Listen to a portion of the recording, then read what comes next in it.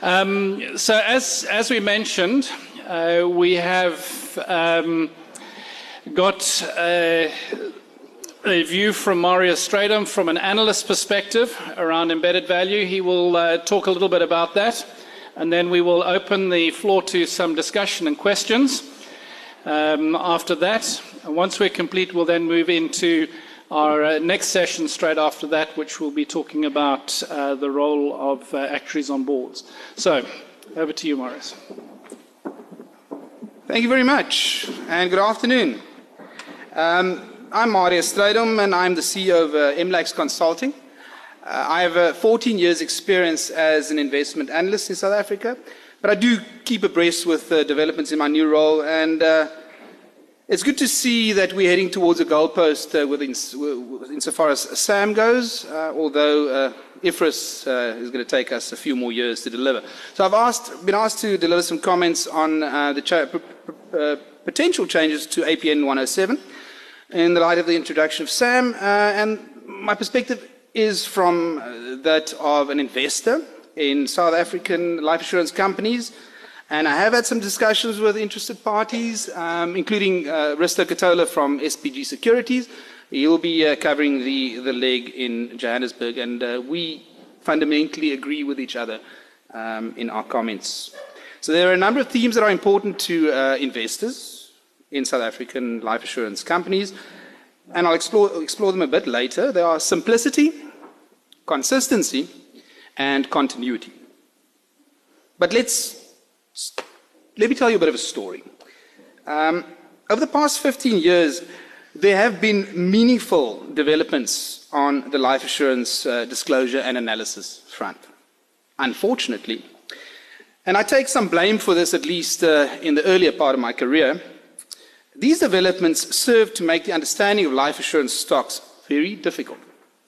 Both sell-side and buy-side analysts in South Africa started digging deeper and deeper into the financials of life assurers and demanded more and more disclosure from companies, which they provided in most cases. However, to a large extent, the fund managers that were the ultimate decision makers in investing in life assurers were often left behind. In meetings to discuss life assurance stocks, it often did not take long to see eyes starting to glaze over. There was a clear complexity discount being placed on what was affectionately known as the ugly stepchild in the financial sector space, read life assurers. And this became very apparent by 2010 and 2011, when the sector was very undervalued. However, things started to change at this point, largely due to the increased involvement of emerging market fund managers outside of South Africa. These investors became interested in South African insurers because of the attractive fundamentals of these companies. They were more interested in the growth and recovery stories that many of these companies offered than having to spend hours of time trying to understand the intricacies and the complexities of embedded value disclosure. I spent many a meeting, especially with US-based fund managers, where the term embedded value was not even used. Instead, we looked at IFRS earnings, free cash flow, and tangible net asset value as measures of value for life assurers. It is no wonder that the companies that either had less focus on embedded value or disclosed embedded values consistent with IFRS earnings were the ones that fared best. After a false start with the early adoption of MCEV, Old Mutual was increasingly evaluated on its ability to generate free cash flow, grow dividend, and boosting top-line growth, with a specific focus on mass foundation in South Africa and expansion into sub-Saharan Africa. Sanlam was favored for its consistent ability to generate discretionary capital and investing it in exciting ventures in Africa, India, and Asia. The consistency in its disclosure between IFRS earnings and embedded value was a distinct bonus. Discovery went from strength to strength on the back of its ability to launch new businesses and to generate top-line growth. IFRS earnings, though, was the main consideration. However, the difficulty in reconciling IFRS and embedded value earnings has remained a constant discussion point for investors when it comes to discovery. What I'm trying to highlight here is that it is important, I would actually say vital, that the changes in embedded value disclosure following the introduction of SAM do not undo some of the positive developments we have seen in the market for life assurance stocks. It would be damaging to the attraction and rating of the companies if the new basis introduces a steep learning curve for investors. There is a competitive market for South African equities, and although significant changes in EV methodology and disclosure may make the mouths of buy and sell side analysts water, the final decision makers, the fund managers, may choose the path of least resistance, which is to take profits and to switch into apparently simpler other stocks like SA Banks. And remember, in the current environment, the price makers in the market are not the local fund managers. The local fund managers that have a deeper understanding of South African life assurance, that have more capacity to invest in a steep learning curve, that in actual fact have a vested interest in understanding life assurance well. These price makers, the emerging market fund managers, often have 1,000 stocks, 1,000 stocks to choose from to put in their portfolios. And I can tell you from experience, if they don't understand it, if it takes too much effort to understand it, we'll gloss it over, especially if it's run very hard, as the South African life assurance sector has already run. So, bringing us to simplicity, consistency, and continuity. Investors would prefer the new EV approach to steer clear of theoretical purity in favor of simplicity, lower volatility, and transparency. They would prefer if the new approach avoided using MCEV totally. It has never really been a popular concept in the European context, and to tell you the truth, increasingly companies are moving away from it, or at least reducing references to it in disclosure. Equity investors believe in the risk premium. They are married to the risk premium. They use it to analyze all of their stocks, whether it's mines, retailers, or banks. It would be unwise for life assurers to deviate in their disclosure from this approach. Many investors would just say, okay, to be able for us to understand this, we'll have to recalculate the numbers to allow for a risk premium in our risk discount rate in any case. Investors like to use the real-world risk premium approach for sensitivity analysis of discount rates versus asset returns, and it's easier for them to understand and allow for risks within different companies. And this is an important point. Most investors don't believe that the market consistent approach is any less open to manipulation than the traditional method is. So there isn't even that advantage in the minds of investors.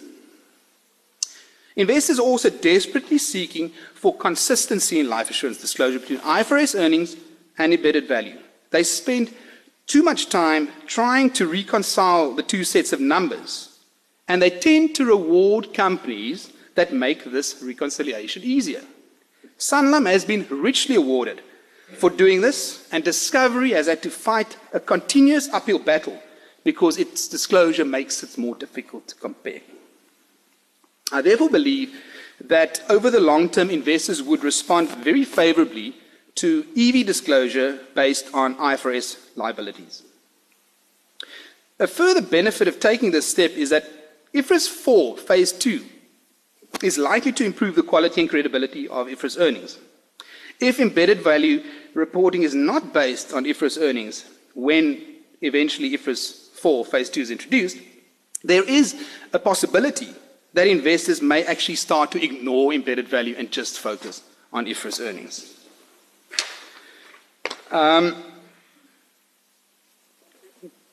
Using IFRS liabilities for EV calculations can offer some complications, especially for companies that use future cash flows as part of NAV. Currently, negative rand reserves are zeroized for EV calculation, and there's a chance that they may not be zeroized, or at least zeroized in full, under EV approach using IFRS liabilities. However, to ensure transparency, it's important that there's detailed disclosure of the level of NRR, as well as the level of second-tier margins. We do think, though, that IFRS 4 Phase 2 would in any case lift a great deal of the secrecy surrounding these second-tier margins. The third and final consideration for investors that I'm going to talk about is to seek continuity in embedded value disclosure. It would be very damaging for a new EV basis to produce restated values that are markedly different from previous disclosure, as the unadjusted SAM basis may well do. This would lead to a definite dilution in the faith that investors place in embedded values, would certainly not convert any investors to using EV methodology, and may in fact discourage certain investors from doing it. So if SAM disclosure were to be used as the new basis for embedded value, it would have to be an adjusted basis if investors had any say about it.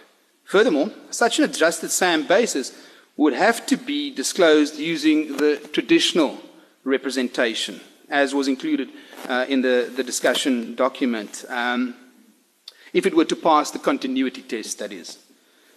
The problem is that to make this approach workable, multiple adjustments and tweaks are required, and it is not clear whether the theoretical purity of the SAM approach justifies the level of contortions required to make it useful for investors. So, in conclusion, it is my opinion that if investors had any say, they would choose an EV approach based on IFRS or IFRS liabilities. That would allow them to make ready comparisons between IFRS results and EV results. They would accept an adjusted SAM disclosure as long as it's represented in the traditional format, but also as long as it steers away from MCEV. Unadjusted SAM would not go down well, in my opinion. Gert mentioned quite a few important points in his presentation, but it was at the end, so let me just repeat one or two of them. I think the first one he didn't mention, we would like to see whatever basis is used, that the NAV is split between free surplus and required capital. That's number one. Number two, we would like to see embedded value sensitivities. And furthermore, we'd like to see these embedded values sensitivities mandated, specific ones, and the NAV and VIF split also should be made compulsory. Experience variances and basis changes, we also want the NAV and VIF split to be made compulsory. And this is a useful potential additional disclosure, and that is to provide a cash flow profile for life assurance businesses. Discovery, for example, already does this. That would certainly be very useful. Gert mentioned that we want to have retain the audit requirement for embedded value. I think that's important. And this is an interesting one. We think auditors should be specifically tasked to look at mortality and lapse assumptions, which are critically important but difficult to assess from the outside. And then lastly, as Gert mentioned, we think that the term structure of interest rates rather than the discrete point on the yield curve is better and should be mandated as best practice, and that there should be better guidance on the setting of the risk discount rate, especially when it comes to determining the appropriate beta to use. Thank you very much.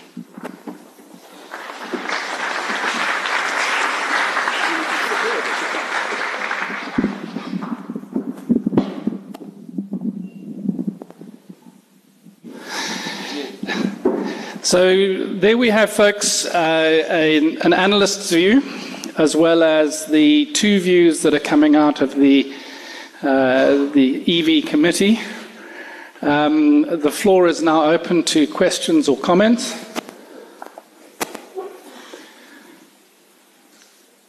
Didn't you discuss this over lunch like I told you to?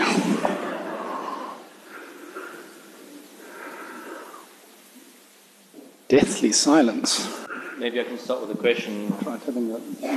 Maybe I'll start with a question now that you put it to me. This is a question for Marius on behalf of someone else.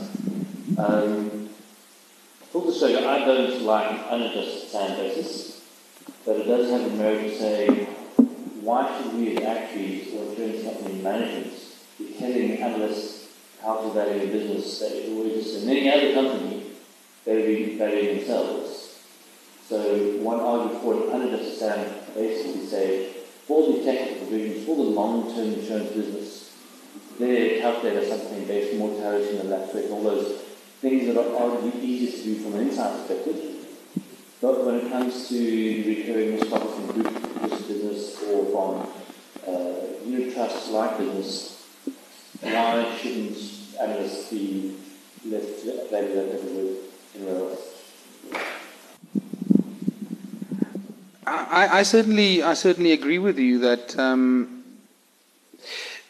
embedded values are unique in that regard in the investment space, that it is an attempt, or at least initially was seen as an attempt, to put a value on the life assurer as a whole. The interesting thing is that it probably had a negative impact on the ratings of life assurance companies initially, because it was seen as a ceiling for probably a decade after they were initially introduced. I think a key issue is that what is more important for the investor is to be able to see the kind of changes, etc., that happens in embedded value to determine whether a company deserves to trade at a premium or a discount to embedded value. And I think that the main argument for not following the approach that you are suggesting is the learning curve argument that you would be introduced for the investment community, and it's not clear whether it would be worth the while of life assurers to do that. Their internal management information, the way that they measure themselves, is not going to be impacted, and hence I think the investment community should be left to assess the company in that fashion. I can maybe just answer ask you a question. If you're saying that actually the actual equation shouldn't tell a lot because the markets in the last more in market positions valuation for risk and the market risk, then are we saying that all of us using that we can redundant as the risk specialist valuation? Because I mean that would be one of the implications of accepting the key value of the actual value market systems.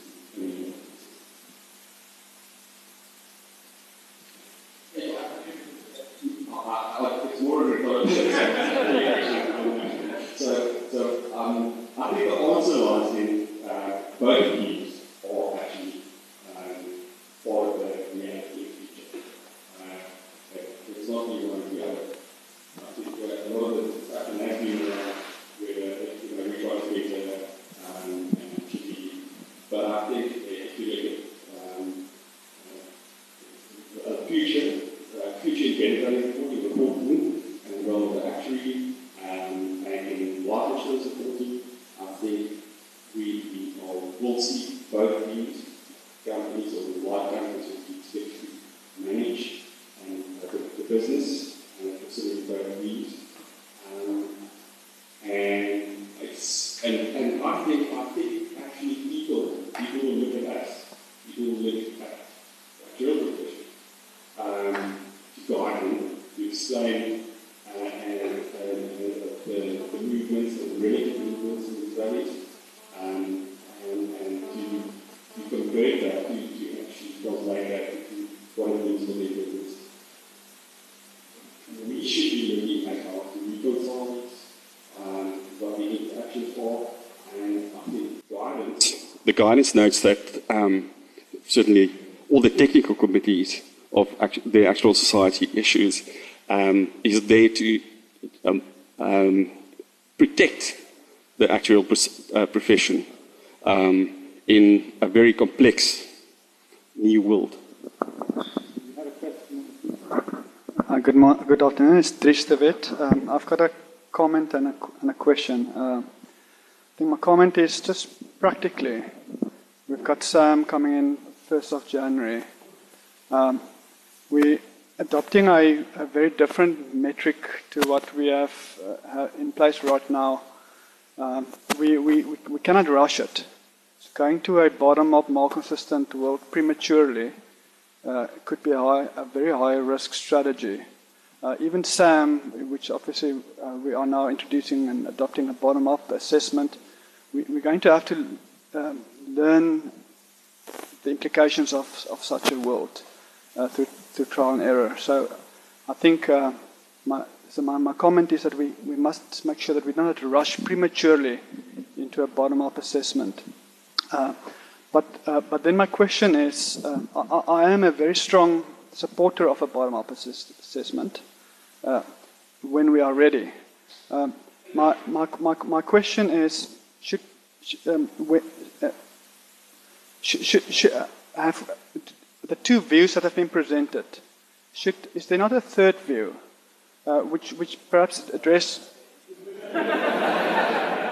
which perhaps is a subset of the two? A bottom, so maintaining the very strong link to IFRS for all the important reasons that have been listed, but equally adopting a bottom-up approach. So presenting IFRS-based approach in a bottom-up way, which I think is a subset of David's view. And I think when we are ready, going to the bottom-up world must be the ultimate answer. I think internationally the trends are to bottom-up. IFRS is bottom-up.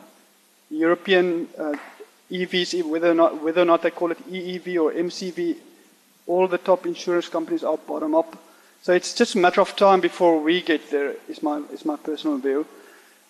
Just to maintain the link to, without a bottom-up world, it's very hard to maintain the strong link between that we will need to have between SAM-owned funds, which will be disclosed externally, and EV.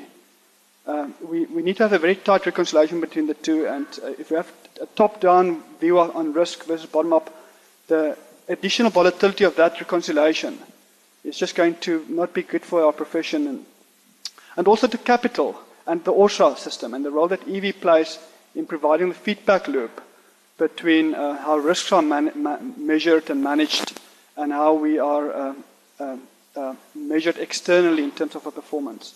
So in conclusion, I don't think we should rush bottom up. We're not ready to introduce it from 1st of January, in my personal view. We must be well developed. So in the meanwhile, we are in a transitional period where we should maintain as close as possible continuity with the current world. But when we are ready, ideally we would go to bottom up and link it to IFRS. Thanks, Dries. Those are all interesting points. So let me see how many of them I can remember my comments about. We're having a lot of conversations now about market consistency versus real world, which is, I guess, good. And I know there are strong views around. It's not actually a fundamental question around whether we use a SAM basis or an IFRS basis. We can do a traditional embedded value with a real-world projections and future profits discount and risk discount rate on either. So although it is related, and as I said in my presentation, I think the SAM basis lends itself slightly more towards that. You can absolutely do a real-world traditional embedded value with the SAM being what determines required capital and therefore how those components are separated out. On MCEV, I think I've probably spoken in this room in years gone by on MCEV, so I think it's well known that I do see perhaps more value in MCEV than others. I was at a US Milliman conference last year, and some of the guys doing M&A work there said something very interesting to me. When they are doing valuations from an equity perspective to buy the business, to buy the shares. There's a real strong trend towards using MCEV. There does seem to be the steadily growing appreciation, especially in Europe, but also more broadly than that. The MCEV is a good way to come up with the equity value of the business. And just you're absolutely right, whether they're calling MCEV or EEV, the reporting is heading towards market participant approaches in Europe. But when the deal is more debt-oriented, or someone's looking to invest an amount of debt in a company, that's when they flip to the real world. Because they actually want to know the actual expected cash flows that this business is going to be able to generate. Is that going to be able to finance and repay the debt? Which wasn't an angle that I thought about before, so realizing that for different purposes, different approaches might be worthwhile. The challenge is that, well, for me, I really am not actually that married to either approach. Again, in my view, they should give you the right answer. Probably the right way to choose would be for each individual company to say, right, what is going to make the most sense for us? What's going to be most consistent with our systems and our process and how we see the business, and decide. But I don't know it's really worthwhile to have a system where different insurers are reporting on different bases. And that really is a challenge, trying to decide which one of these is going to be most best for everybody. We're going to take one more question. Ian? Hi, Ian Marshall. I'd just like to agree with a lot of what Dries said.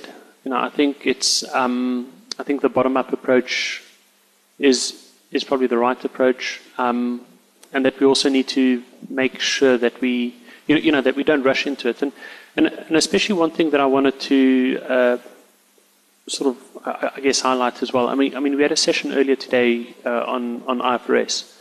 So we need to bear in mind that IFRS itself is changing. And I'm wondering whether it's maybe something that we need to look at developing, in such a way that we sort of, finalize our position more or less in line when the IFRS comes in. Because I think so some of the components of the IFRS is potentially different to what we have currently. And then I guess maybe just something to explore, which I think has been raised a few times in both proposals, is around the use of equity risk premiums. To have a risk-free rate, a discount rate, which allows for effectively the equity risk premium. I mean, given that IFRS is moving away from that, given that SAM is moving away from that, I mean, are we not just making things more difficult for ourselves in terms of explaining, the different measures that we have? I mean, wouldn't it make sense to stick to the risk-free approach that we have, rather than having, the IFRS on using the risk-free basis, the SAM using the risk-free basis, but then having an embedded value which doesn't really. Do either of you two want to comment on that one, or shall we just take that as a point for noting? A reasonably quick answer. Just I might explain some of my views. I don't calculate embedded values for published purposes. I use embedded values a lot. I check embedded values. I use it for transactions and value companies. So I guess in many ways I have the fortune of being able to choose the measure that I think makes most sense, not including equity risk premiums and all the problems around that. But I don't have to worry about analysts knocking my door and saying, we're not going to buy your share. But again, I think the move, and Kat, I believe you said this as well several months ago, you do think that over time the move will probably be to market consistency, whether it's now or later is maybe the question. Just one comment. So I do believe it's the move to market consistency is probably what you're looking at, or bottom up. But this debate is really about a balance sheet versus an income statement or a discounted income statement. That's actually the two options that we're looking at, rather than market consistent versus or real world risk neutral. Marius, anything that you want to add quickly? No. Okay, I think Marius, to me, made some very interesting points which are important for us to note in this whole debate, was those three statements of simplicity, consistency and continuity. And I think we should, as actuaries, bear those in mind, even if it's the guys who are actually having to report this stuff, bear that in mind in what you're doing, as opposed to us as a profession. Anyway, we have run over time yet again. Paul will be in, I'll be in trouble with Paul, who's convening the next session, but can we thank our panelists for their participation. Thank you. So,